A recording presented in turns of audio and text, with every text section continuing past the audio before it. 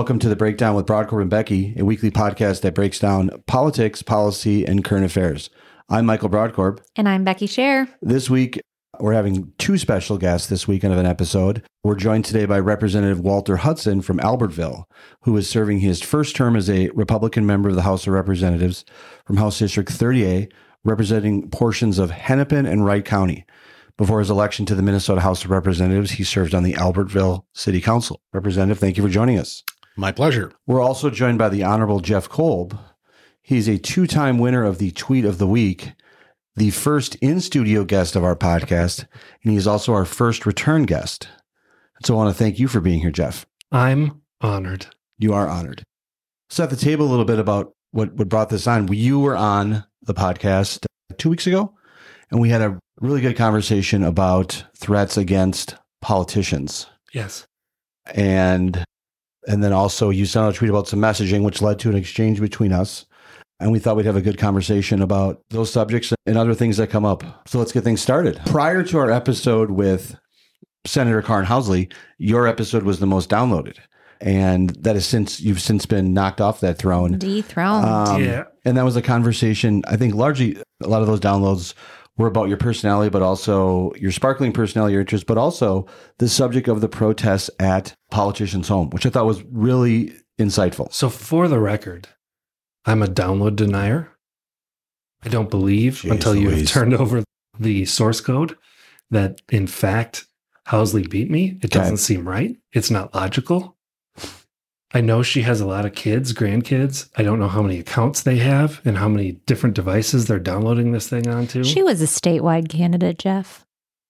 She's got a lot of support. I was a citywide candidate. I wasn't actually. I was like 1/4 of a little city. So we should know you are a former member of the Crystal City Council. You're also the head of the Planning Commission. I'm the new chair of the Charter Commission. New chair of the Charter Commission. New chair of the Charter Commission. Big time stuff.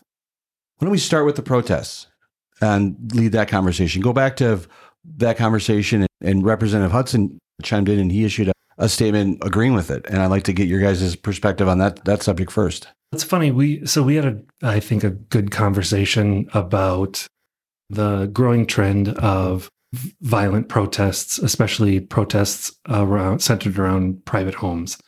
And a couple of things have happened since we had that conversation. First of all, got a lot of good feedback from that conversation. Not too many stupid replies. I will note that as soon as, do I have to call you Representative Hudson? You can call whatever you want. That's fine. Can I call you Walter? Absolutely. All right. As soon as Walter sent out his tweet, which backed, I think, and I'll let you speak for yourself, but you started to see some of the kind of classic responses coming in, people who... I don't read responses, so I didn't see any of that. People who consider themselves the founding fathers and want to talk about how the revolution never would have happened if we didn't protest in front of homes or whatever, not understanding reality. But the other thing that happened that was really interesting is there's been a bit of a kerfuffle, if you will, this week about the governor of Minnesota, Tim Walz, renting can we call it a mansion? It is a mansion. The mansion of former Senate candidate Mike McFadden for the low price of $17,000 a month. And when asked about it, Speaker Hortman said that the people who are protesting in front of the governor's mansion, that the people who live on that street didn't sign up for this kind of thing, to have these people out front protesting in front of a private residence and some of those things. So it was interesting to hear Representative Hortman, while she didn't connect it to the conversation that we've been having, talking about how it's not appropriate for that type of activity to happen. And I think what happened last time, the reason we brought this up last time was Jacob Fry writing an op-ed talking about some of the violent threats that he's received, and he and his family have been the target of. And so that was the impetus here. But I think at least among the people at the table, we can agree that there's a line. When you're a public official, you sign up for a certain amount of abuse, and you're going to get nasty emails and you're going to get whatever. That's all part of the game. But as soon as people start showing up in front of your house, or as soon as people start getting violent as a means of protest, that we've crossed a line and that it's not okay. Representative Jeff shared some instances. I was quite surprised by actually some of the instances that you described. You're a former city council member, new member of the legislature. Have you received, aside from, let's start with what's been that transition, have people treated you differently when it comes to threats? Because Jeff was describing that it was like a flip of a switch where people, when he was on, went from being joke you public to elected official, that people started to treat him different. Have you experienced that in the transition of being from citizen to city council member, then to the legislature? No, in my experience, I've only gotten the implicit threats and the social media stuff, right? Nobody's ever actually showed up to my house or confronted me in public. And maybe that's because I'm in Wright County as opposed to being smack dab in the middle of Hennepin, and there's just a different sensibility about things.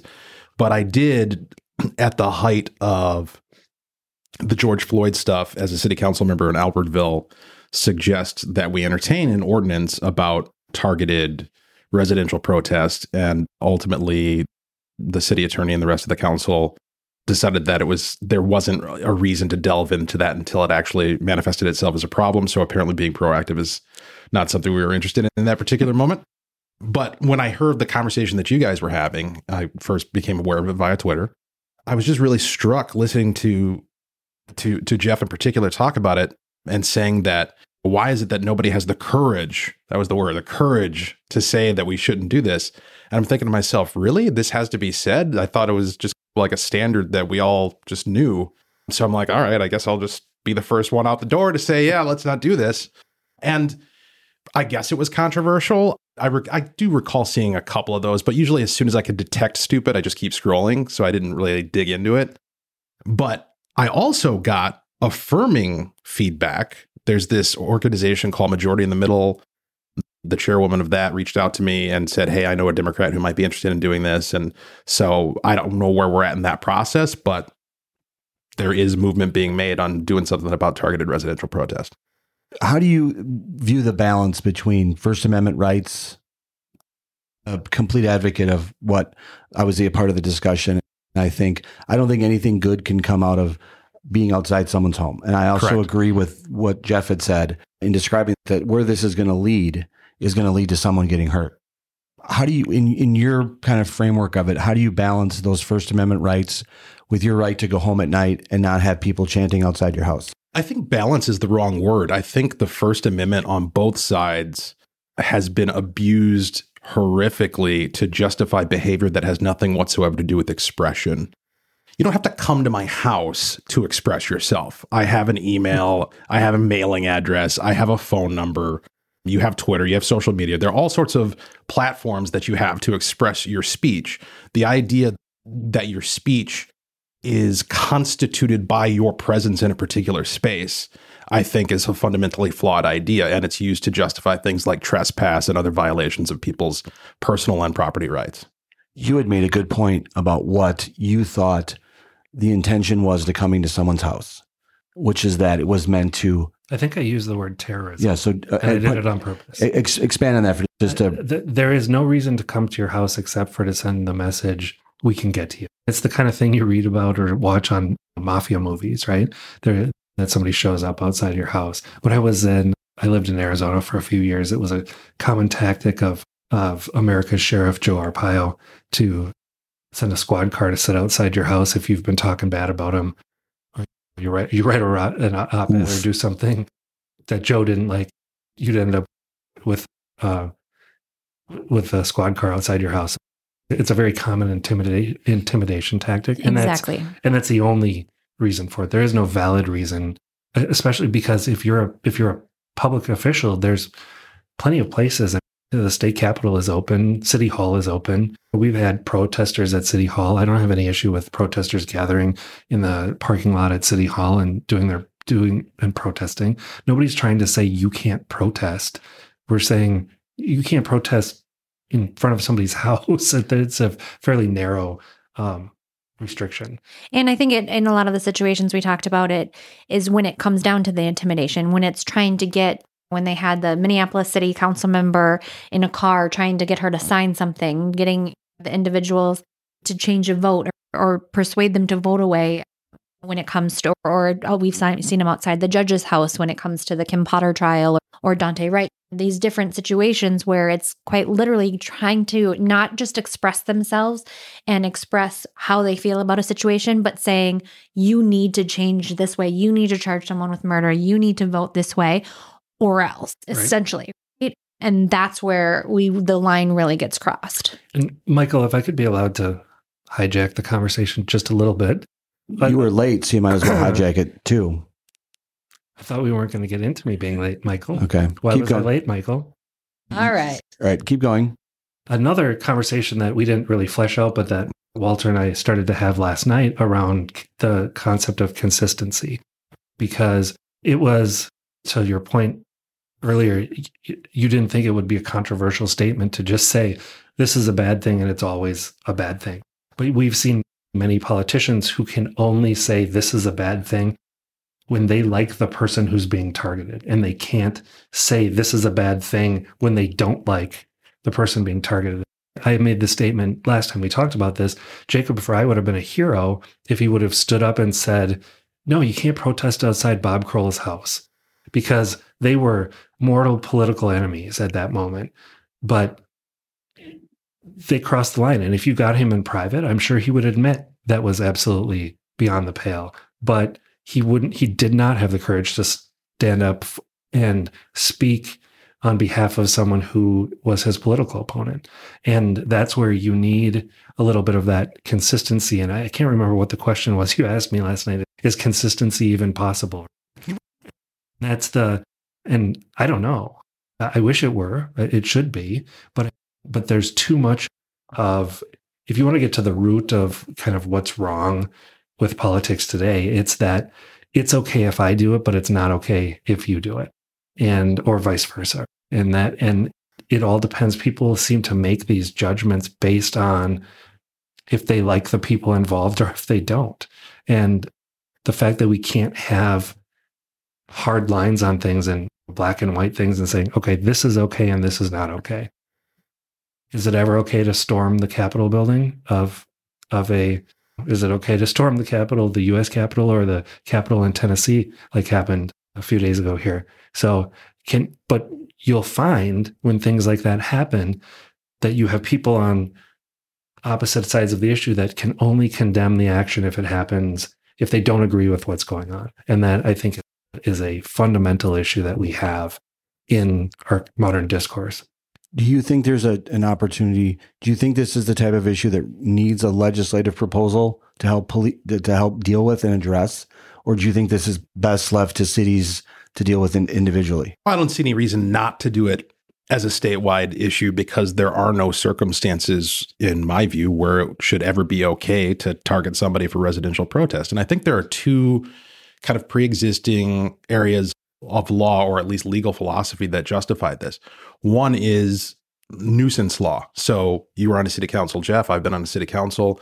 We have nuisance laws, ordinances that say, for instance, you can't have a music festival in your front lawn without a permit that causes your neighbors to no longer be able to peacefully enjoy their property.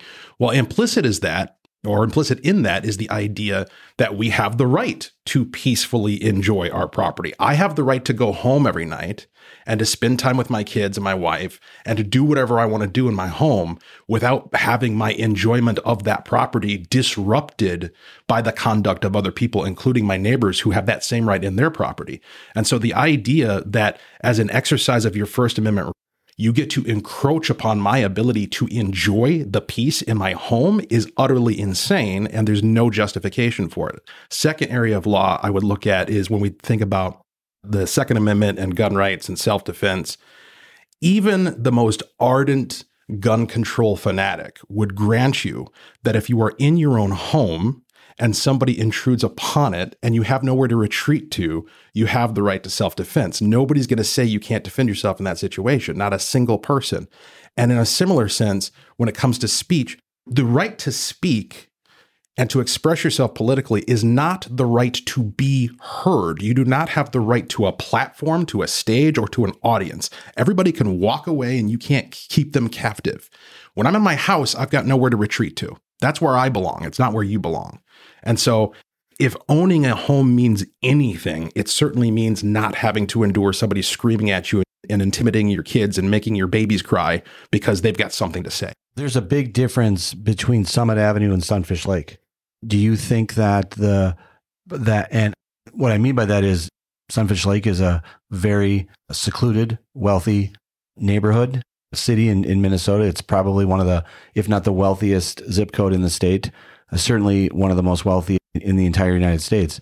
The governor's home being there provides much more of an inability for people to picket, protest, raise concerns outside his home. That was, as Jeff pointed out, that was one of the concerns or one of the reasons why the cost went up on that. Do you think that's a valid concern? Do you think that should have elevated the discussion on, do you think that should have been a parameter of which location was picked based on the ability of the governor to prevent that type of behavior from going on? I think if we employ the concept of consistency that Jeff is evoking, then it being the governor's residence shouldn't make a difference. His residence is his residence. A residence is a residence. And if that's where the guy lives, we shouldn't be protesting outside of it. Correct. Where do you think this issue goes? Is this something that... I really don't know. I don't know. I always have absolute faith in the legislature to let me down. And always expect the legislature to fail. And so I think I would expect that people will murmur about it and behind closed doors, they'll agree. But do we have someone who has the courage to stand up and say, no, we're going to make this along, we're going to do it? And someone who can build that coalition so that Walter Hudson and Jacob Fry can stand behind the podium next to each other and say, we may not agree on anything else politically, but we agree that don't come protest outside his house. Don't come protest outside my house. Don't threaten somebody. Don't get violent. You can speak. You can protest. You can do these things, but there are parameters that we have to have. I think that would be incredibly powerful. And I applaud you for speaking out the way that you did. And also to you, Jeff, I think that it was it was a great episode, and a lot of people agreed with you. Not as good as the Housley episode, I guess. Yeah, not as good as the Housley episode, but it was a great message, and I'm proud of you for delivering it. And again, bravo to Representative Hudson for going out about it. Becky. And one thing I will just add is I think all of us agree that this should happen. This shouldn't be a controversial thing. I would argue that if you did link up with a Democrat, I would argue that there would be folks likely on both sides. I can think of some groups or organizations in particular that would be very loud and vocal, that would put a lot of pressure. In particular, maybe it's my Republican mindset. I can think of a lot of Democrats, radical liberal groups in particular, that would put a lot of pressure on absolutely my right to go to a house, to make my voice heard, for that to be heard, and for me to do so in an aggressive manner. So, one, I hope it happens. I hope this bill is introduced, and I hope that votes have to be taken on something of this sort, because I think it would be very telling to see where legislators, in particular, again, because of my background, I would be very curious of where some of those Democrats vote on this, and should they want to appease some of these radical groups or not. Yeah, it would be very fascinating. I think it would be a scenario that we haven't yet seen, certainly this session, where that board would be lit up like a Christmas tree, red and green, but it wouldn't be along party lines at all. And it would be a random grab bag of where people fall down on the issue. And when it comes to political pressure, I can imagine that you and I are thinking of the same groups that would be opposed to this. At least with me, in order for it to actually be effective as pressure, it has to come with a rational argument. And I cannot conceive of a rational argument why it should ever be okay to stand outside someone's house and make a fool of yourself and disrupt their peaceful enjoyment of their property. Do you think, like you said, it wouldn't be along party lines? Do you think it would be more of maybe the middle, like some of the far right and far left candidates or electeds would be the ones maybe opposed to this, and more of the whatever 60, 70% in that middle? If you could see me, you could see that I was making these motions. Right. But that would maybe be supportive of this? I honestly don't know, because I can conceive of people, regardless of their ideological purity, however we're measuring that, I can see people entertaining the argument that you have a free speech right to protest, and I'm on the side of the Constitution, and I'm not going to. Whereas I obviously, based upon how I'm arguing, don't think that applies at all. I think that's a complete red herring. But I could see people, regardless of where they align overall on ideology, entertaining that argument. Let's break down the next subject. Jeff, you had sent out a tweet that sent out a tweet that led to the next discussion. So why don't you describe your tweet that Representative Hudson engaged on it, and I chimed in on too, and describe that from your perspective. Oh, is this the one on school lunches? Yeah. Are we talking school lunches? Just a general messaging subject. Okay. All right. Let me back up, set the table. All right. The point I made on school lunches was that I want to make sure I accurately reflect what I actually said and not maybe what I intended to say. But what I said, or my point on school lunches is the fight on school lunches, and we're talking about the concept of, universal school lunches or no cost to the student. Correct. Lunches. And that the battle on that was lost when Republicans chose to lose the last election, and they should have just rolled over on that one and not looked like assholes, because it was there was no upside to the argument against the school lunch program, and it was all downside. Representative Hudson, your thoughts? Yeah, so I think my frustration there, and Draz made this really difficult for us, in that he gave the comment that, of course, everybody picked up, and he ended up in Vanity Fair and Rolling Stone, which we only get that kind of exposure when we say the wrong thing. He really clouded the messaging. Our frustration was, it was just fundamentally incorrect to suggest that this provision was necessary in order to feed hungry kids. Kids are eating in the state of Minnesota. They are getting their lunch. We have a free and reduced lunch program. We have plenty of people who are quite proud to be able to provide lunch for their own children and are not asking for or require this help. The argument that there are people on the margins who are falling through the cracks, okay, let's figure that out. Let's raise thresholds. Let's take care of them.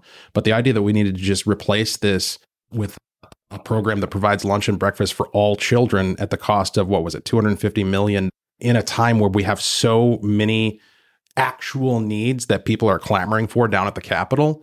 It's really frustrating to see, because in order to sell that, what the Democrats did is they had to obfuscate and go from the specific to the ambiguous and present this as something that it wasn't, which is feeding hungry kids. And so to watch that and to not correct the record and say, no, this is just wasting your money to solve a problem that doesn't exist, was something that I guess we couldn't avoid stepping into. So this is something I think Michael and I a lot of times talk about, some of our frustration with Republican messaging and some things that make it more difficult. And in this situation, the Draz example we did discuss, and how it makes it difficult to even have kind of a fair, thoughtful argument about it when you sometimes say inflammatory or controversial things of that sort. Do you think that distracts from the overall Republican cause at times when we veer into some of that controversialness in a bill like this? Certainly. Yeah, it definitely distracts. I think there has to be some acknowledgement of why it distracts. So I can tell, even in just having been down there for 3 short months, I know when I'm making the case effectively and when I'm not. Because when I'm not, I get echoed. And when I am, it's crickets. I don't get a lot of media requests or attention after I make the case very well. They're not interested in echoing that. It's only when they can clip something that makes it sound Looney Tune by their estimation that they decide to echo that. And we're working at a disadvantage in that way. And again, going back to the concept of frustration, a lot of us don't like the idea and are not willing to yield to the idea that because that's the environment that we're working in, we have to tiptoe while the Democrats just lead with their crazy. They don't pull their punches at all. They make crazy statements, radical statements all the time, radical proposals proudly, and wrap it up as though it's the next coming. And we're supposed to pull our punches and watch our mouth and be genteel as we tiptoe through the daisies. And I don't believe that that's politically effective to be like that, to be weak in terms of our engagement with ideas and with the culture. And I also don't think that we're going to get to a place where the Overton window ever starts to shift back in our direction if we're not on the front lines fighting for what we actually believe. So as a follow-up, because I hear that, and we've talked, I've spent time at the state party and believe that Republican activists in our base certainly want fighters. They want strong messengers who are going to spend their time fighting for all of us, correct? The issue I have, and this is something Senator Housley said, at times, message works in Alexandria isn't going to work in Stillwater. Sure, right. And that we have to message for different audiences. We don't necessarily have to vote as Republicans for different causes or vote differently. We just have to talk about things differently. So in that kind of distraction measure, I spent time working in communications, and sometimes those things that maybe should be held for an audience like the red meat base, that rather than on the House floor when it's maybe not going to make a difference with the policy itself, but could serve to detract from again, that thoughtful message. Is there some thought that goes into what audience you're speaking in front of, and if that's the best way to get that message across, or if it's going to, again, because at the end of the day, we need to win elections to be able to change that policy, whether that's 2024, 2026, whatever it might be. And so we need to make sure that we're not just saying, throwing out the Looney Tunes, like you said, right, statements that the press is going to, because they glom onto that stuff. Yeah, so that's definitely a consideration, no doubt. I think that there are circumstances, and there have been plenty, the times that I personally choose to not get up on the House floor certainly outweigh or outnumber the ones that I do. And that is all not necessarily strategic, but just recognizing that if it's already been said by somebody else, I don't need to say it again.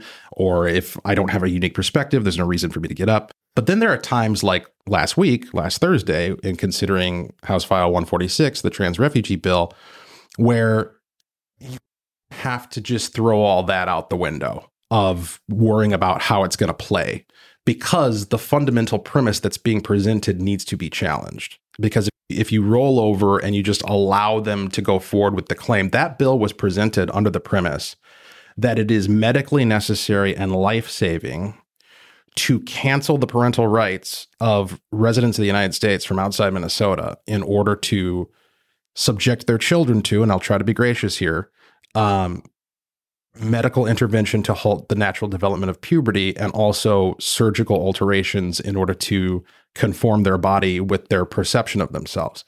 If you just let that premise lie there on the table unchallenged, then to my view, you've lost the entire fight for literally everything, because you peel back the onion on that, and one layer deep, you get to the notion that a man can either be or become a woman and vice versa. And if you peel back the onion on that, you get down to the fundamental philosophical premise, which was sent to me in an email from a resident over the past week, which is reality is not fixed. And if reality is not fixed, if there is no objective truth, then I don't know what we're doing here. What's the point of the process? Why are we even having a conversation? The classical liberal order is predicated upon there being some fundamental, essential truth that we can all agree upon. Otherwise, there's no reason to not just slaughter one another. Excuse me, if I may. The broader point I think I was trying to make is, this is always funny coming from me, as Michael and I talked about this a little bit, because I've been given feedback in my life that I need to choose my battles. And my response has typically been, I do choose my battles. I just happen to choose all of them. But I guess the bigger point I was trying to make specifically around school lunches is that there are things that are happening at the Capitol that are worth talking about, fighting about, having those conversations about, and everyone's going to have their different line as to what those topics are and what on which issues. It makes it very hard if you have distracted and used up all of the oxygen fighting about school lunches, which was not something that you were ever going to stop. And to my mortal enemy, Karen Housley's point, messaging toward the middle, right? School lunches is probably I don't know. I don't have any polling on it, but 75, 25, 80, 20 topic. You were going to lose, right? There wasn't a huge moral principle at stake. And so that would have been one that I would have liked to see people just sit out of or find a way to bring the votes around. I think there were some creative things that could have been done around school lunches, specifically around the fact that the last time Democrats tried to feed people, they ended up buying a bunch of sports cars and condos for a bunch of criminals. And so I think there were some creative ways to get into that, but instead we got the monumentally stupid soundbite of "I've never met a hungry person," which made it very difficult. And I think just set the cause, if you will, whatever you define the cause as, but set that back because we wasted oxygen arguing about something that we had no chance to affect and didn't have that then ability to try and go after the important things. And I think that's my bigger point on messaging, is that smaller targeted messaging specifically around the things that people agree with, because we have a problem. You have to win elections or you can't cover. And I think most people agree with that. There is who's the guy, Jim DeMint, is that the guy who would rather have 30 rock solid senators that agree with him than a bunch of squishes in the caucus or whatever, which is fine if you're there to be in a debate society, but you actually have to pass laws to get things done. And so that's always been my opinion. When people have knocked me for not having principles in the past, I've always told them I'm a winitarian at heart. That's what Winitarian. We need to win in order to, because you can't govern if you can't win elections. And so from a messaging standpoint, to focus the messaging around the things that are not, that you're not underwater on. I'm not going to dig into the specifics of the bill that you were just referring to, but I think that to the general public, I believe the Democrat position is reversed on that and underwater, and that there is a smart messaging against some of the kind of radical things that they're trying to do, but it makes it very hard if you burned up all that energy on school lunches, which is 80-20 the other way.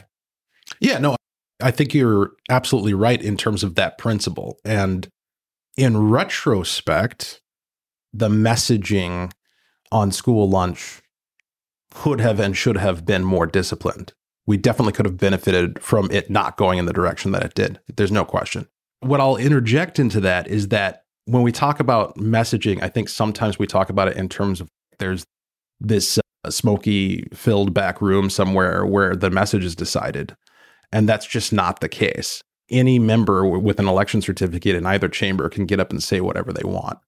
And so I think when you look at the House floor debate we had on House File 1, the abortion bill, the PRO Act, that was one probably largely because it came so early in the session and a lot of us were first-term members, and here we are going into this incredibly impactful piece of legislation.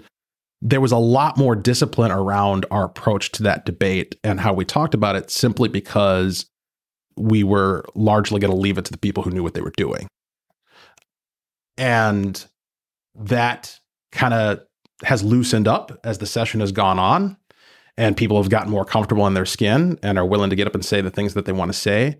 But as we get into these big omnibus budget bills, I think you're going to see more of a return to having a strategic vision of what it is that we're trying to achieve on the House floor. So that is a principle that is, it's not like nobody knows down there what it is that we're supposed to be doing and what the goal is. It's just that sometimes, like you say, the different people have a different perception of where that line is and when's it time to throw down. And then also there are every once in a while these kind of bizarre bouts of fancy that people have about the way to make their point that take the oxygen out of the room, to use your analogy. I want to break this down a little bit. And this is what we like to do here. Break it down. Break it down. I served as communications director in DC at the state party. Michael's been in that role as well. And no, while there's not some private smoky back room, I will lift the curtain a little bit, that there is usually some cohesive messaging within the caucus or within the conference in DC. I know DC, a member of Congress, has a larger staff. And so like when Congressman Emmer or others, when they go to the House floor or go to committee, they largely are going with a prepared piece of paper that they have spent time with their staff to develop, and largely making a choice whether they are going to go along with what the conference or caucus has presented them, or go rogue or go with a unique statement. So I guess I have a couple questions on this. First, is that when you go to the House floor to speak, is that a planned out, thought out, bulleted thing sitting in front of you, or are you winging it? We're definitely provided with research and suggestions for how to talk about the bill that we're debating. And in the case of school lunches, I would say that the way that I talked about it here is very much in line with our messaging, our actually decided messaging. And it's said very often, everybody has an election certificate. You can do whatever you want. Absolutely. We're not telling you what you have to do. And it's always such a weighted statement, because the unsaid portion is, but we really hope you will choose to do what we said you should do. And most of the time that happens. I don't know what it's like in the Senate, but it certainly seems as though they've had a couple more deviations than we have, which is ironic since it's usually the other way around. And also, you bring up Congress, boy, they really seem like they've been quite a rat's nest of factions within the Republican caucus out there in Washington, D.C. And so I don't know how well they've been able to focus their messaging. But it's always a battle, right? Battle between herding the cats and convincing everyone that this should be the message and it's the right message and it's going to achieve the goal of countering what the majority is doing and placing us in a position to prevail in 2024. And I think, if I could, Michael, something I've said to you in the past, it also is that all of you are going to end up judged by the worst of you, right? You're all going to be tarnished with. So everybody got to wear that Drazkowski quote around their neck. And I don't know, and I understand the challenge of it, right? Because there are people who I think probably don't care, right? Who think that's fine. And I said what I needed to say, and I don't care what the consequences are. So it comes into that whole debate about team player versus your right as an elected official to express yourself and all those things. I don't know. I don't think it's an easy thing to solve, right? I don't think it's something that you can just wave a magic wand and suddenly everybody's on message discipline, right? But I think that we do have historical proof that when everybody rows in the same direction, we get better results. And I think there's a big difference between, I think, the immediate reaction from, I would say, probably the less informed, that's the polite way of putting it, is that if you're going to speak from talking points, that it's a more hollow message, or you're using poll tested statements or whatever it is, right? There's a reason why you poll test statements, right? Because you want to talk, you need to meet people where they are and figure out the best way to convince them to come. You're selling them something, right? You're selling voters something, a message, the notion that you should be able to govern, those types of things. And so you have to get them on board. And there are tools that you can do. There are tools that are better than maybe your gut, activist A, right? That we can employ to be a little more scientific about it. That doesn't have to mean abandoning all principles and things like that. And that kind of gets to what was going to be my next point, is that we talk a lot about how the Democrats that we're seeing in the legislature and Governor Walz were not the same people we saw in the campaign trail last time. And I think that's largely because they were so disciplined that they knew to speak to the middle and hide some of this liberalism, this radicalness that they are now instituting. I think that was a choice, a cause, a discipline that they employed. And to another comment you made, when I was at the party, one of my roles was, or even in doing some campaign work, the job was to tie every Democrat to Ilhan Omar, to tie every Democrat to AOC, to tie every Democrat to Keith Ellison, and those statements, knowing very well that a Tom Bach up in the 3rd District or wherever, up in northern Minnesota, was very much not the same. And defund the police, all of those kind of things, looping them all in because we could. If you don't denounce it, you are a part of it. So is there some, from your colleagues or in this situation with Draz, did you have conversations with him? Are there conversations being had about how some of these statements and expressing these yourself, and whether it's the unique statements that might go outside of what is presented to you, how that might reflect on other members? I'm not privy to any specific conversations that have been had with Draz. I have not talked to Draz about it. I'm sure there's probably been some casual conversation that has taken place around what was said.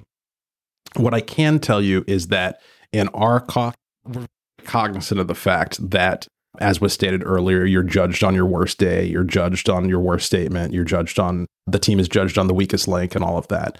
And so there has been, as I think is probably common, some conversation around that, tension around that, because what people don't want is to feel as though they're being controlled or they're being told what to do or they're being restrained. And so you have to genuinely persuade people that the strategy is the strategy and that it's a good strategy and they should go along with it and engage with it.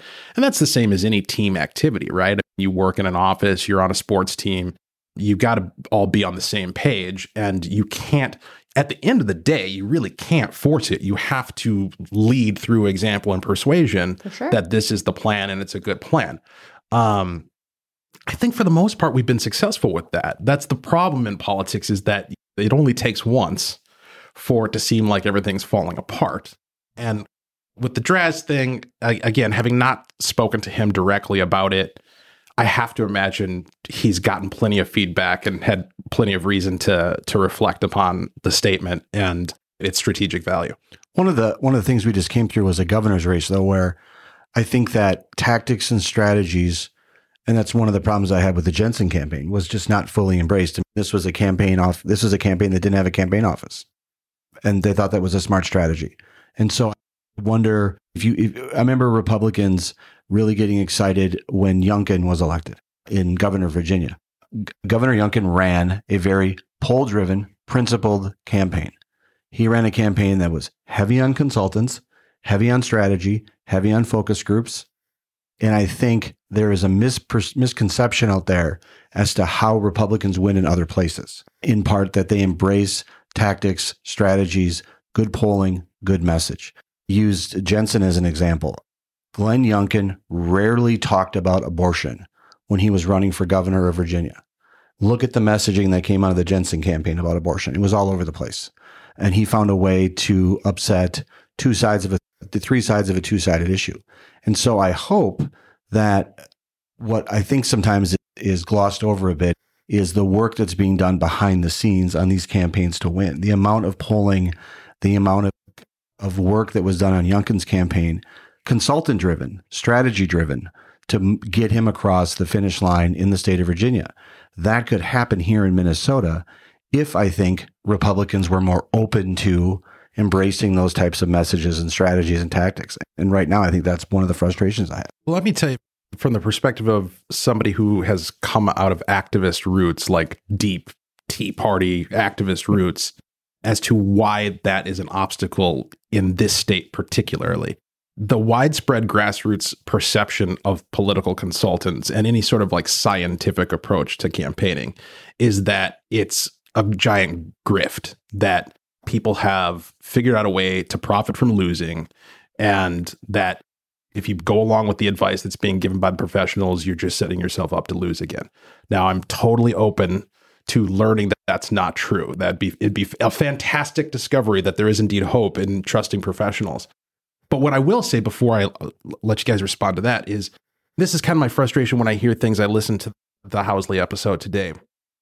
When I hear things about talking to the middle, talking to the center, trying to appeal to the suburbs, I sense within that the implication that we need to pull back from talking about the things that we care about and talking about the things that we actually believe in order to pivot to a glossy kind of bastardization of what we believe that isn't actually true or accurate. And my sense is that we can reach those folks, and we can reach folks in constituencies that currently aren't voting for us at all, whether it's North Minneapolis or educators, teachers, by listening to them primarily, having conversations with them, building relationships, and then demonstrating how our principles and values actually apply to the actual problems in their lives. It doesn't necessarily have to be this sort of, here are my talking points about why being conservative is good, so much as just presenting a sense of authenticity and actually caring about what people think and what they need in their lives,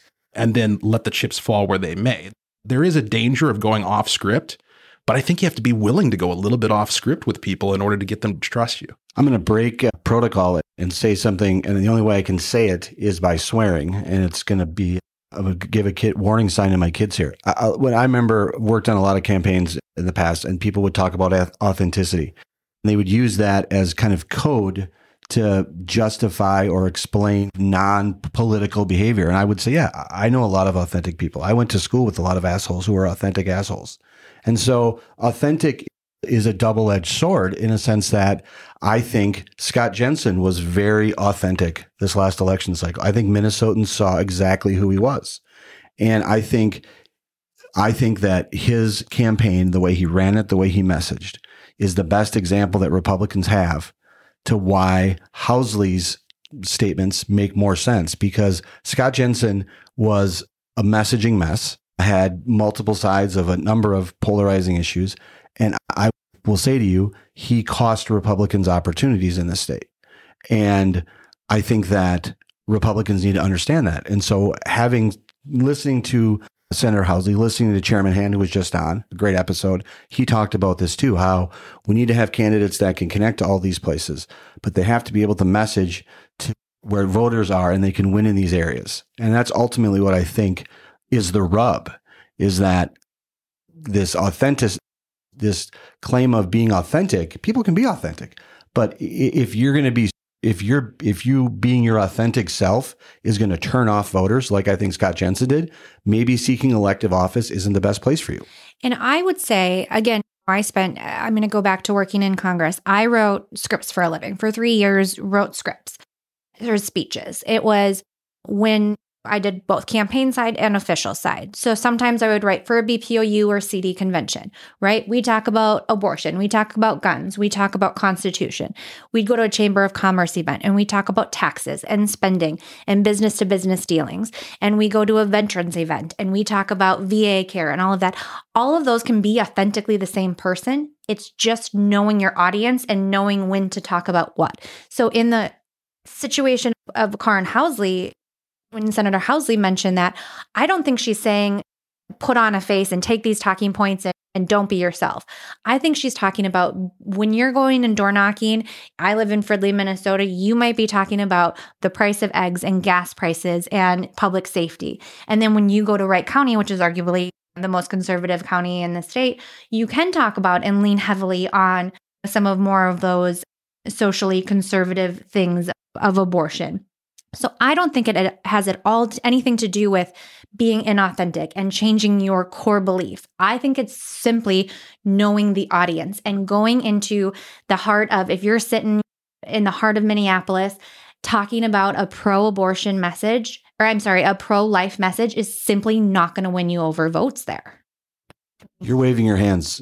I know, because I have 12 points I want to make, but that's how this always goes. You have to be an adult and let other people talk.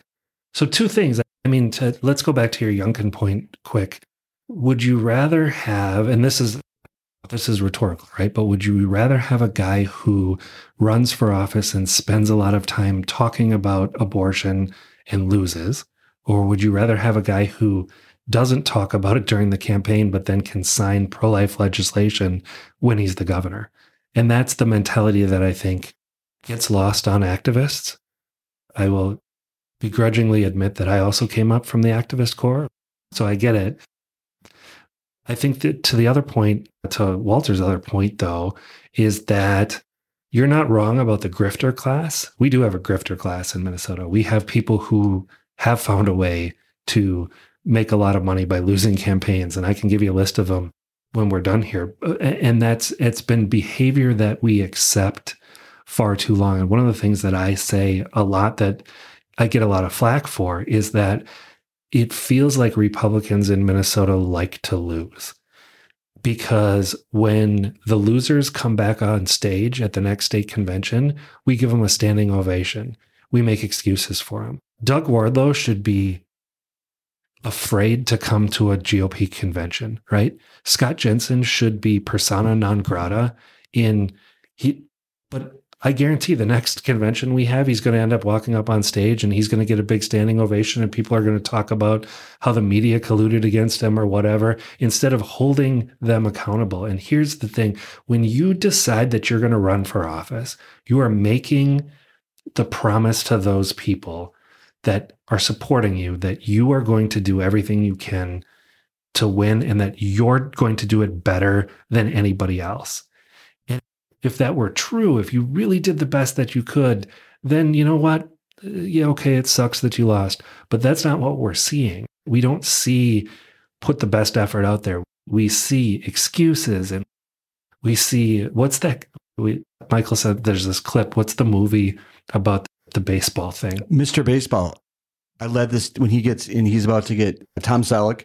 He's playing for the Yankees and he's about to get traded away to a team in Japan. And his argument as to why he's still performing is that he led the team in ninth inning doubles in the month of August. And that's what you hear from Republicans and the people who run their campaigns. We raise more money than any other losing campaign in history. Oh, wow, that's fantastic. You lost, right? I remember seeing the Jensen team spin on how many counties they carried. We carried all but the counties with people in them. Okay, great. But you lost. You didn't just lose. You got destroyed and you hurt us in the House and the Senate. And so that's the thing, is that I think there needs to be this. We're missing a culture of accountability around that, and we allow these grifters to hang on because, I don't know, they're local people or whatever the deal is. But so the activists aren't 100%, they're not wrong, that there are people around here who don't know what they're doing. Or that's not true. I'm sorry. They know what they're doing, but they just don't care about winning. It just doesn't matter. Winning is, and we see that.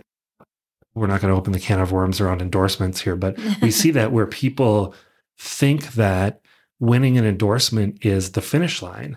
And it's, we got him endorsed. He's there. All right. We got him through the primary. Okay. Are you running a general election campaign? Do you have lists? Are you walking? Are you making the calls? Do you have TV commercials on the air? Or are you going to just complain about the fact that the other side has more money? You have to live in reality, and money comes to winners. The RGA isn't a bad, the Republican Governors Association isn't a bad organization. They're just not going to invest in a loser. And they read the polls and they know what's going on. And I would rather have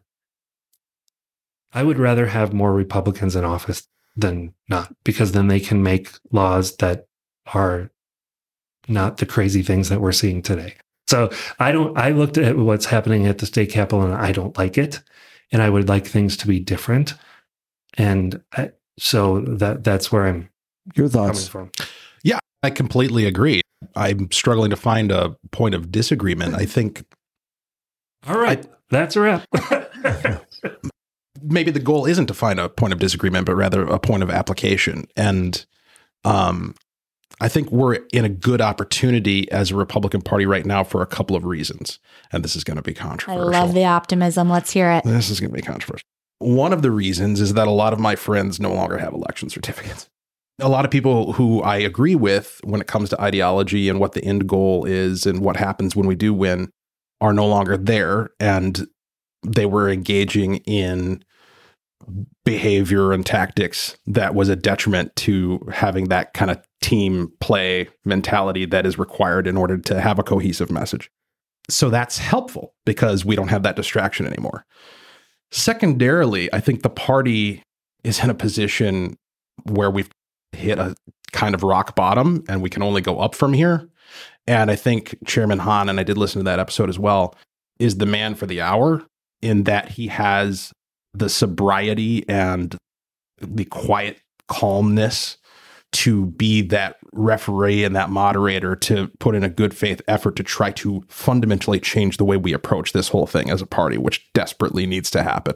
And again, I'm an activist. Jeff is an activist, or we used to be, or however you want to phrase it. I very much appreciate the grassroots. It's very important that people have access to the process and that we listen to them and that we're taking their opinion seriously.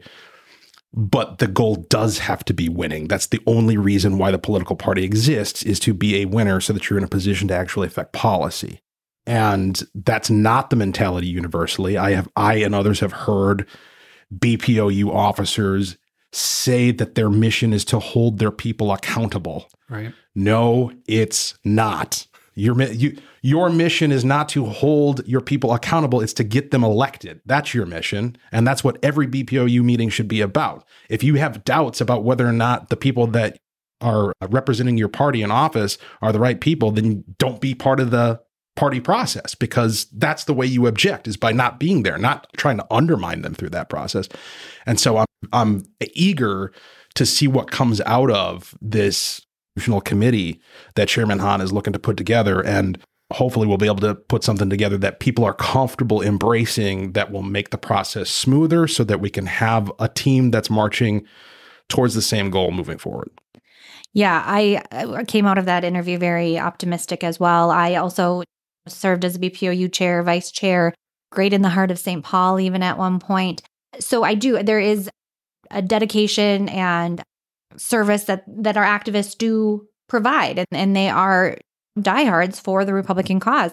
But I do appreciate this kind of shifting of winning, because if we don't win, we're not able to do anything at the end of the day.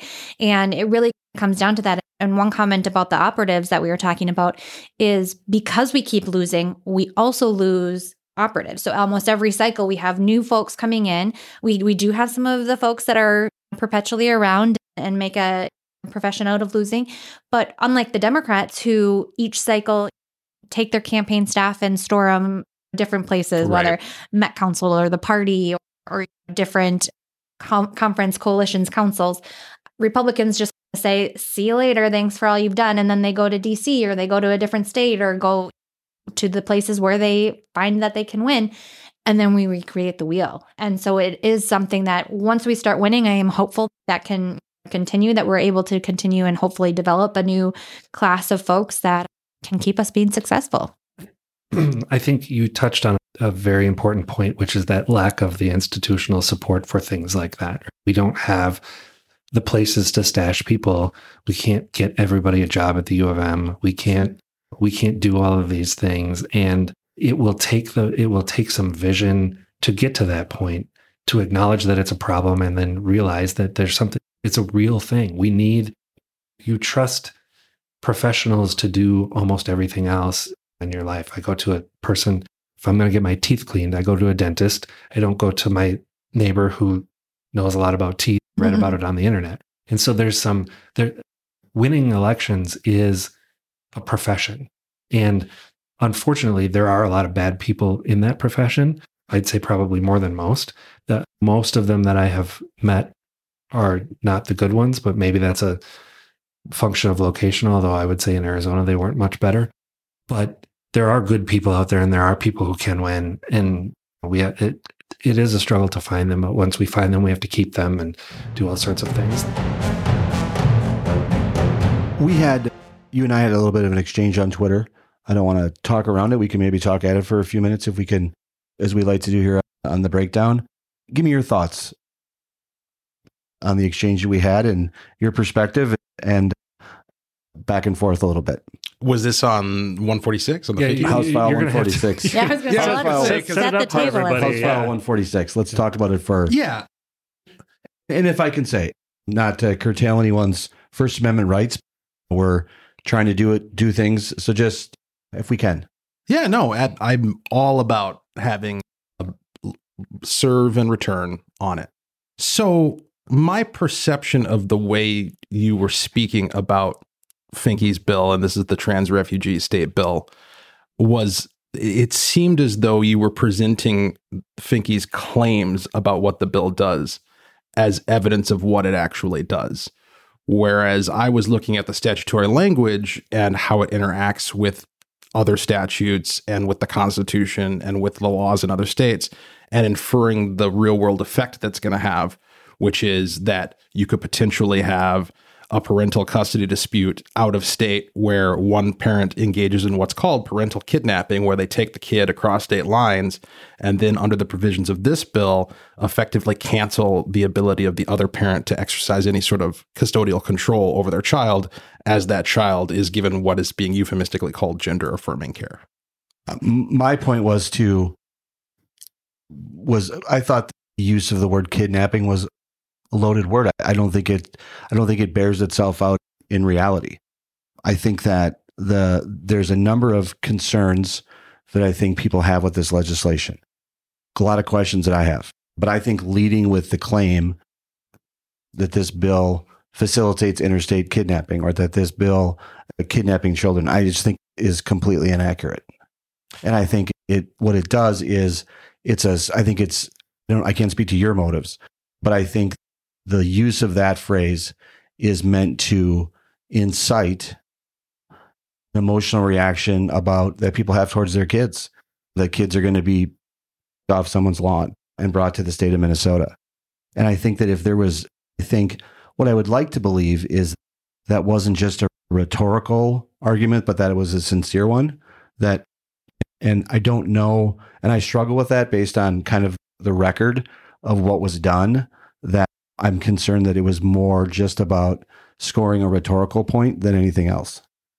As you acknowledged in a subsequent tweet where you cited a Facebook live stream that I did with Senator Eric Lucero, he, if I recall, made that exact type of claim that some random stranger could just run up to a kid playing on a front lawn and pick them up and grab them and take them to another state. And I intervened in that and said, I don't read it that way. I think that probably is an exaggeration of what this bill would accomplish. But the way the bill is written, the language in there is an adult acting as a parent, not an adult who actually is a parent or who actually has legal custody or actually has the right to be able to determine issues of consent involving that child. And so just looking at the language, it seems quite plausible that somebody through means like the type of grooming we see on the internet where adults will predate on minors by engaging with them on social media and pretending to be younger than they are and trying to get them to agree to meet up or travel or whatever the case, that there could be a situation where an adult who isn't a parent at all is able to get their hands on a child and get them over here. And then as the bill is read, it says that if the kid is here for gender affirming care, we're not going to abide by any requests or orders that require that child to be placed back in the custody of their parents in the other state. So it wasn't just a rhetorical point for you. You were concerned about kids? I'm very concerned about kids. Yeah. I would point out a couple of things. You used kidnapping more than once, was not picked up by other House Republicans that used it. Other Republicans didn't use that type of messaging. The House Republicans had a press conference. No one used the word kidnapping to the same degree which you did. And while you did in the podcast, in the live stream with Senator Lucero, I always want to be respectful of the upper body.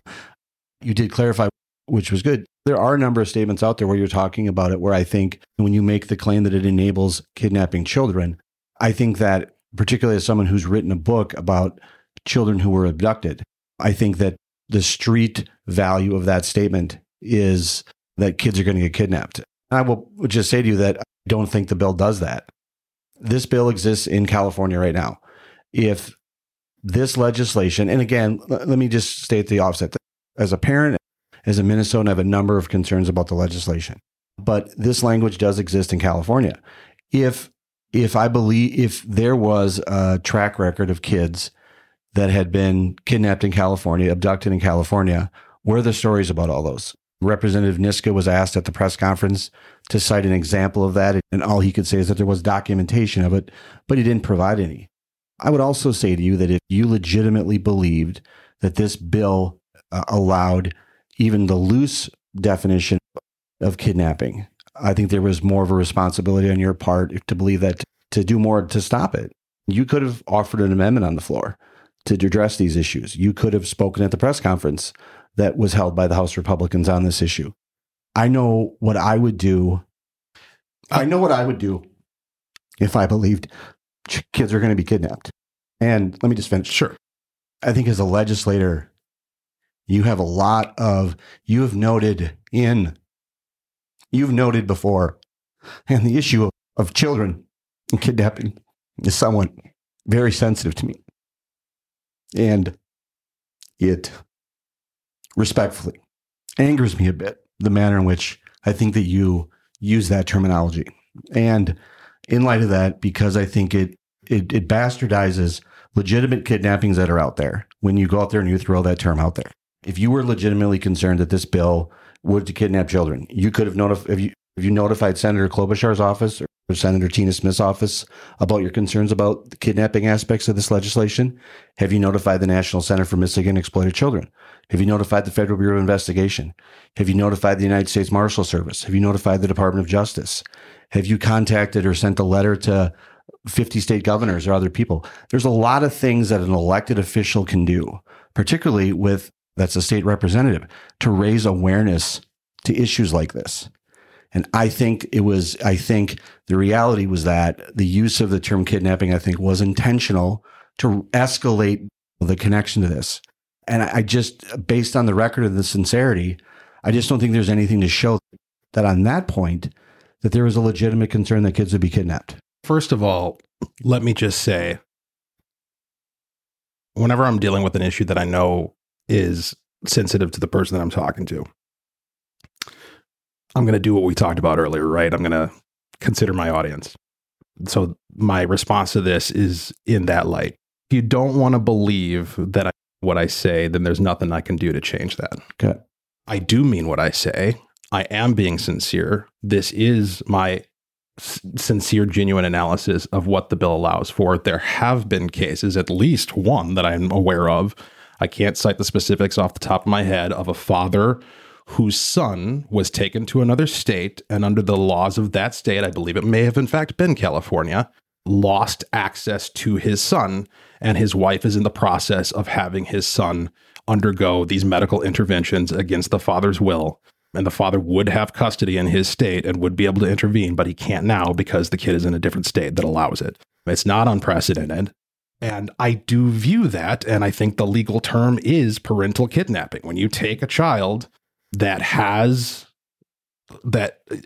a parent has legal custody of, and you take them to a jurisdiction. What would we call it if somebody went to Mexico with a kid in order to deprive the other parent of being able to have custodial access to them? I think it would be fair to call that kidnapping. Correct. But the point though is that I think that I think this isn't a fast process. I think that there was an impression, at least from the debate that I listened to on the House floor, is that a kid comes from another state and this isn't like a 1 hour dry cleaning thing. This is a long process for a child to receive gender affirming care. And so intervening with the courts I'm unaware of any type of court process that would speed that up. So it's not an issue of speed, it's an issue of jurisdiction. So the bill very specifically states that because we have this concept of what's called inconvenient, I forget the other side of the term. Oh, you know what I'm talking about, Jeff. I do. It's inconvenient forum. I think that's what it is. Inconvenient forum, meaning that, and this is like part of the full faith and credit aspect of the union, where we say as the several states, listen, in order to facilitate upholding the rights of each other's residents, if somebody comes from one state into another one in order to try to game the system in exactly this way of intervening into a custodial dispute or a criminal case or whatever, under very unusual circumstances, will that case end up being tried in the state to which the person fled. because it's an inconvenient forum for the other party who was fled from in order to evade having the issue adjudicated more locally closer to home. And so what this bill very specifically does is it says if the issue is that the child was seeking gender affirming care, we are going to no longer abide by this idea of inconvenient forum, and we're going to take over jurisdictional control of that case here in Minnesota, and our laws are going to apply rather than the laws of the state from which the kid was brought. That's kidnapping to you. That's kidnapping to me. Yeah, I think that, and again, why not offer an amendment on the floor about that? Well, yeah, let me also, why not bring in, I think this debate, a bill which you've called very strong language. I think there was one amendment you guys did on the House floor. There were two amendments. Yeah. So a bill use your own language here to describe what you think this bill does. You guys offer 2 amendments. What does an amendment do? This pig was not going to benefit from any lipstick. There was no way to make this better. The entire thing is predicated on a garbage idea that needs to be rejected in total. So I had no interest in amending it. The underlying basis of this bill, I guess there's 2 prongs to it. There's the gender affirming aspect, the idea that we have to renounce our grasp of reality in order to embrace somebody's professed identity. But then on top of that, on that basis, we're going to intervene in what we would otherwise never intervene in. There are no other examples of carve-outs in interstate jurisdiction where we decide that we're going to revoke people's parental rights. Maybe Jeff is aware of some. He's not. Okay. I thought you were nodding because you were aware of some. But this is very unique. And if I made my point when I got up and talked about it. You don't have to have an amendment in order to make your point about what the bill does. And as far as, did I contact Klobuchar? Did I contact this person, that person? My question would be the inversion of all of that. Why aren't these people speaking up? Why aren't they coming out in defense of kids? Why aren't governors all around the country speaking out against what Minnesota is doing in order to deprive their citizens of the right to their children? I think that part of the reason I think that your fellow Republicans didn't adopt your language at that press conference is because they don't believe it does that. You can ask them. I don't think that does. And I think that's the point. I think kidnapping is a very strong word. And I think that if you legitimately believed that kids were being kidnapped, I think there's a lot of things, particularly as a state representative, that you could do. You have talked about that on another podcast that you have. You've talked about how being a state representative opens other doors. You were concerned about an issue up in Otter Tail County and that you had inquired about that. And I just have to, what's more important? Kids or Otter Tail County's politics? And I think it's fair to say, if you can open doors about Otter Tail County, why can't you open doors about the safety of kids if you believe that?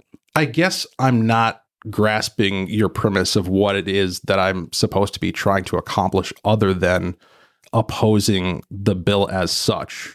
That I'm somehow, what am I going to affect by contacting all of these offices? You have said that this bill facilitates interstate kidnapping. In effect. Okay. Do you think, if I believed that a piece of legislation would do that, I would notify authorities. I would notify law enforcement. That's a completely reasonable point. If your premise, to use your words, is right, number one, where are all the kidnapped kids in California? Where are the law enforcement agencies that have been concerned, have been dealing with this all across the country? It just simply hasn't happened.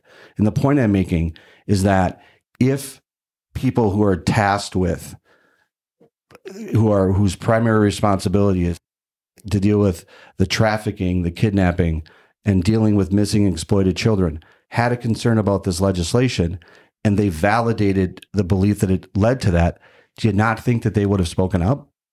No, because they're terrified by this gender ideology that's being shoved down everybody's throat. I don't think that's the case. It's absolutely the case. And also, I'll also say that the response that I would expect to get if I were to follow this strategy of reaching out to these various offices, the response that I would get, I guarantee, would be, you write laws, we don't. This is the law of your state. If you wanted to change it, you should have changed it at the legislative process. The reason why we're not hearing more about this particular case, the father that I spoke of earlier, whose kid was taken to another state, I believe it was California, if he were to call the cops and say, my kid's been kidnapped, the cops are going to look at at the situation, they're going to look at the laws and they're going to be like, what happened was legal.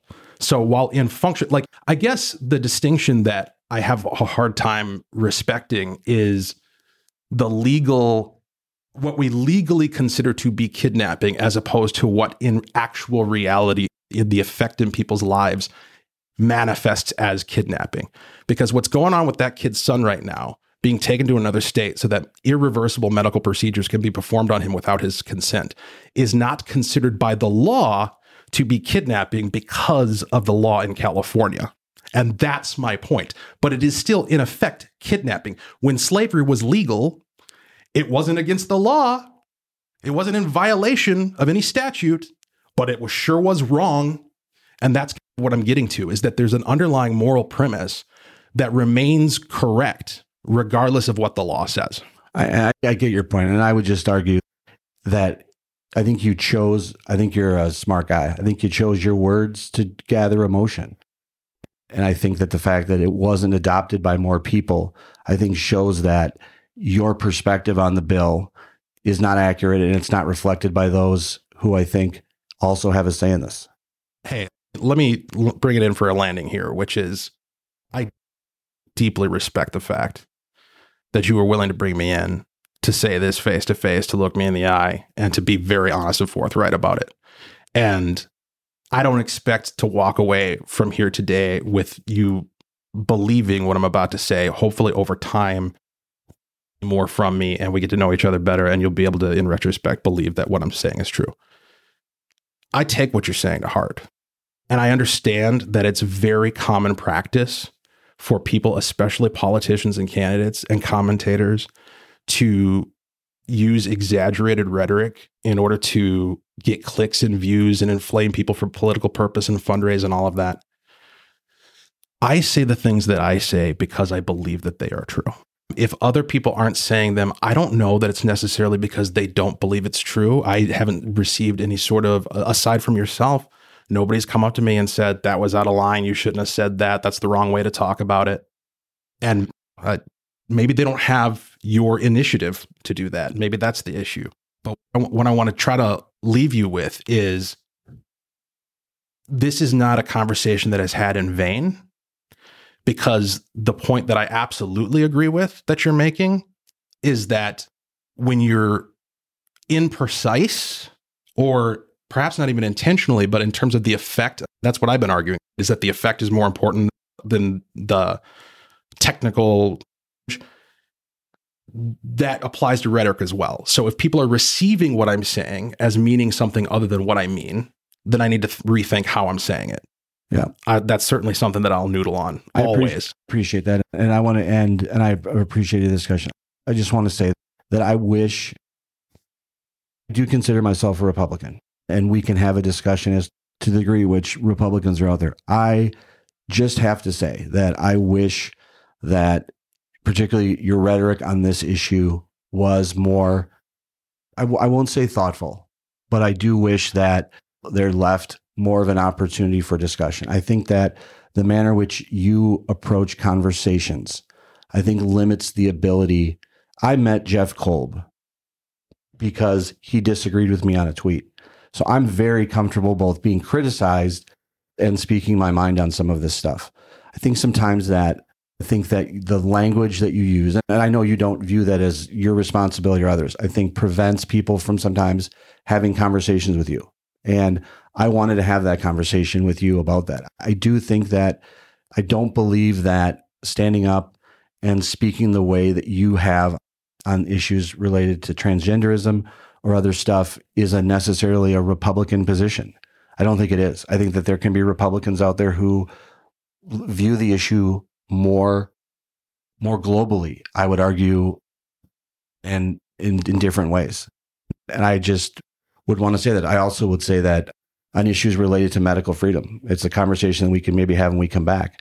You are someone who spoke at the Rotunda of the Capitol talking about people's rights to have medical freedom and choose their own bodies and do what they want to do.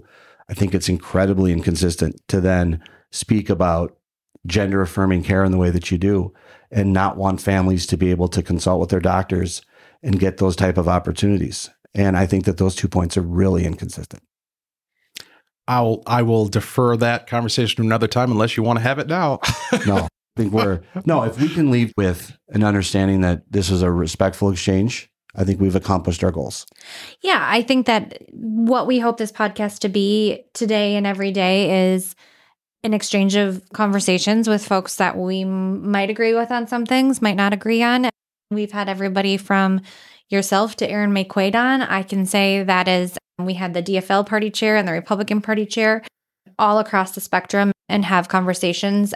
And I appreciate you coming in and getting, wow, we're probably going on an hour and a half now. So taking the time. And there's one, I know I've spoken too long, more than any other episode. I do respect the fact that Representative Hudson came. I do respect the fact that we had that conversation. And maybe it's because of the situation with Jeff, but more of this needs to happen.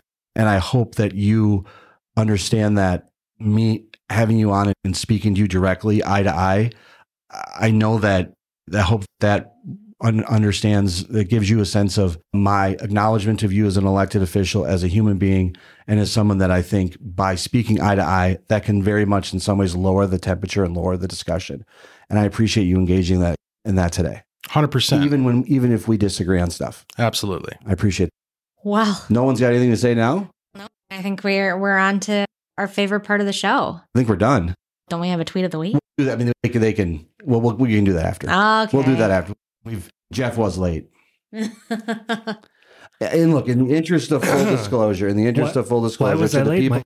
is because I apparently gave the wrong address. Representative Hudson received it. He had to do some additional work. So in the interest of full disclosure, to all the listeners out there, I provided the wrong address. Even though the Honorable Jeff Kolb had been here 2 weeks ago, he still screwed it up. And I apologize profusely for that. It wasn't the wrong address. It just wasn't an address. It wasn't an address. I apologize for that. It was an incomplete address. Where can people follow you on social media? At Walter Hudson. And just in the search box of Facebook, look up for Walter Hudson for state representative. And you are at Jeff? At J.P. Kolb. I want to thank you both for coming today. We hope to have you back another time. I'll let you describe it. I would describe it by saying that I got a little punchy. But here's the deal. I think it was great that after you guys both went back and forth on Twitter last week, that both of you were willing to sit down and have a conversation. I don't know that either of your minds were changed on anything, but that's not necessarily the reason we do this. Having conversations face to face, having conversations with people we disagree with, I think is principle of what we're looking to do here. It's a principle of what politics is. And I think continuing that and continuing to have conversations with right, left, middle, telling them things we agree and disagree with about, I think is going to be the kind of what the show has been and what we hope it continues to be. Yeah, I think that we are trying to have respectful conversations on current affairs and break them down in a way where we can have discussions with people. This was, I think, probably an episode of the show that was probably the most challenging subject that we've had so far. And I think the timing of Representative Hudson's appearance was a large contributing factor to that. I felt that we needed to discuss the issue. That was a source of a discussion and debate, and we approach it differently. I do not believe that his views on transgender people are reflective of the entire Republican Party. And I believe that as someone who is as an advocate of medical freedom, as I consider myself to be, that I think that we should be doing whatever we can to get people the type of care that they need. Gender affirming care to the transgender community is a variety of things. And I think that the science is on the side of getting people the help that they need. And I am confident that the more people that have access to mental health, endocrinologists, doctors of a variety of ways to help them through this process, I think they're going to be people that are going to be happier, productive members of society. It does not mean that I understand the issue completely. I'm a white guy from the suburbs. I'm 50 years old, and this is not the world is changing around me on this particular issue, and I can sit and fight it. and have protests and say ugly language, or I can try to open as many doors, both myself and having conversations. And I think that and I'm so proud of the fact that you allowed this conversation to happen, Becky. I think it's one of those things that, for me, I'm not almost 50. I'll give you some credit. You're not quite 50, right? You're 49. But I'm in my 30s. This is something that I think maybe, and I don't want to speak just for my generation or younger Republicans, but I do think that there is a difference between the generations of Republicans on this. I've spoke previously that I am a hippie at heart. I am very rather liberal when it comes to social issues, this being one of them. And so I did want to try to navigate that in a way, try to keep my comments more on the issue of messaging that we've had frustrations with. Hopefully, I don't know if any minds were changed today, but I do think it was an important conversation, and I'm glad you were able to speak a little bit more on the debate you guys had previously. My hope is that we're left with, there's a lot of political debates coming up, and this is an issue. This is an issue in red states and blue states, and I think that both sides are amped up about these type of issues. And what I think in conversation is that there's a lot of people, I think I'm in that, I think you're probably in that, in the middle of just wanting to learn and have conversations. There's extremists on both sides. And on this particular issue, my hope is that a political agenda and political activism isn't being built on the shoulders of kids who need help. And as a parent, I would do anything I could to get my kid the type of help that they need to get through this process. And so I'm going to err on the side of science and doctors and medicine and peer-reviewed research. And my hope is that every transgender child and adult gets the gender-affirming care that they need to get through this process as best they can. Do I have concerns with the legislation? Yeah, I have a number of concerns. But I'm going to watch the debate at the legislature, watch the process, and learn more. And I hope that other people can too. Absolutely. And I hope that you and I can try to reframe and share that not all Republicans fit into one specific area, believe one specific thing when it comes to issues, just obviously like Democrats don't. And this truly being one of them. All right. Thank you for being a partner and providing that space today. I appreciate it. And if you're still listening, because this is probably going down as our longest podcast yet, we thank you for being with us. That's right. And we have coming up Tweet of the Week. Tweet of the Week. Let's let you go first. Minnesota has been the subject of controversy when it comes to food choices. Long the subject of controversy. The grape salad incident from the New York Times, among one of them. Most recently is the governor of Minnesota and the Senator Tina Flint Smith chiming in on this chili and cinnamon rolls. What? Have you heard? Racket MN did a debate. Incredibly, Governor Walz hopped on the phone with Racket to discuss the matter in great detail about dipping cinnamon rolls in chili. Come on. I tweeted, apparently the East Coast is not receptive to cinnamon rolls in chili, and I'm heartbroken. I'm sorry, this looks amazing, and only Midwesterners understand. Governor Tim Walz said, I'm making the case. Yes, chili and cinnamon rolls, especially on Fridays, is a thing. And Tina Smith posted a video of her eating it and said, concerningly good, Governor Tim Walz. So now we need some Republicans to chime in. Is this just not a Midwest Minnesota thing, but is it a Democrat thing? Because let me tell you, chili and cinnamon rolls dipped in chili sounds pretty disgusting. You're making this up? I am not making this up. I got a video right here. That is Senator Smith eating a cinnamon roll dipped in chili. Oh my goodness. That's amazing. And I consider myself to be a Midwest food connoisseur, and I never heard anything about it. My tweet of the week goes to The Daily Show.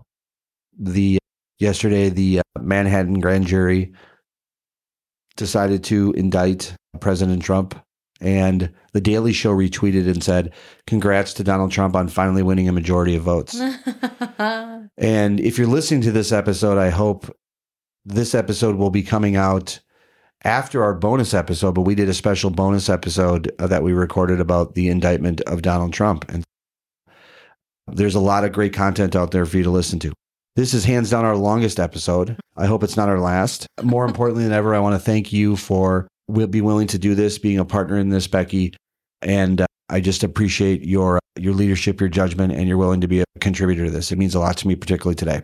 I'm happy to be here, and thankfully you are too, because at the very least you run all the tech side, and I have no idea what I'm doing here. It's a good partnership. So we want to thank you for listening to the Breakdown with Brodkorb and Becky. Before we go, show some love for your favorite podcast by leaving a review on Apple Podcasts or on the platform where you listen. You can also leave a review on our website at bbreakpod. We're on Twitter at bbreakpod.com. On Twitter, our website is bbreakpod.com, and we are at bbreakpod at Twitter.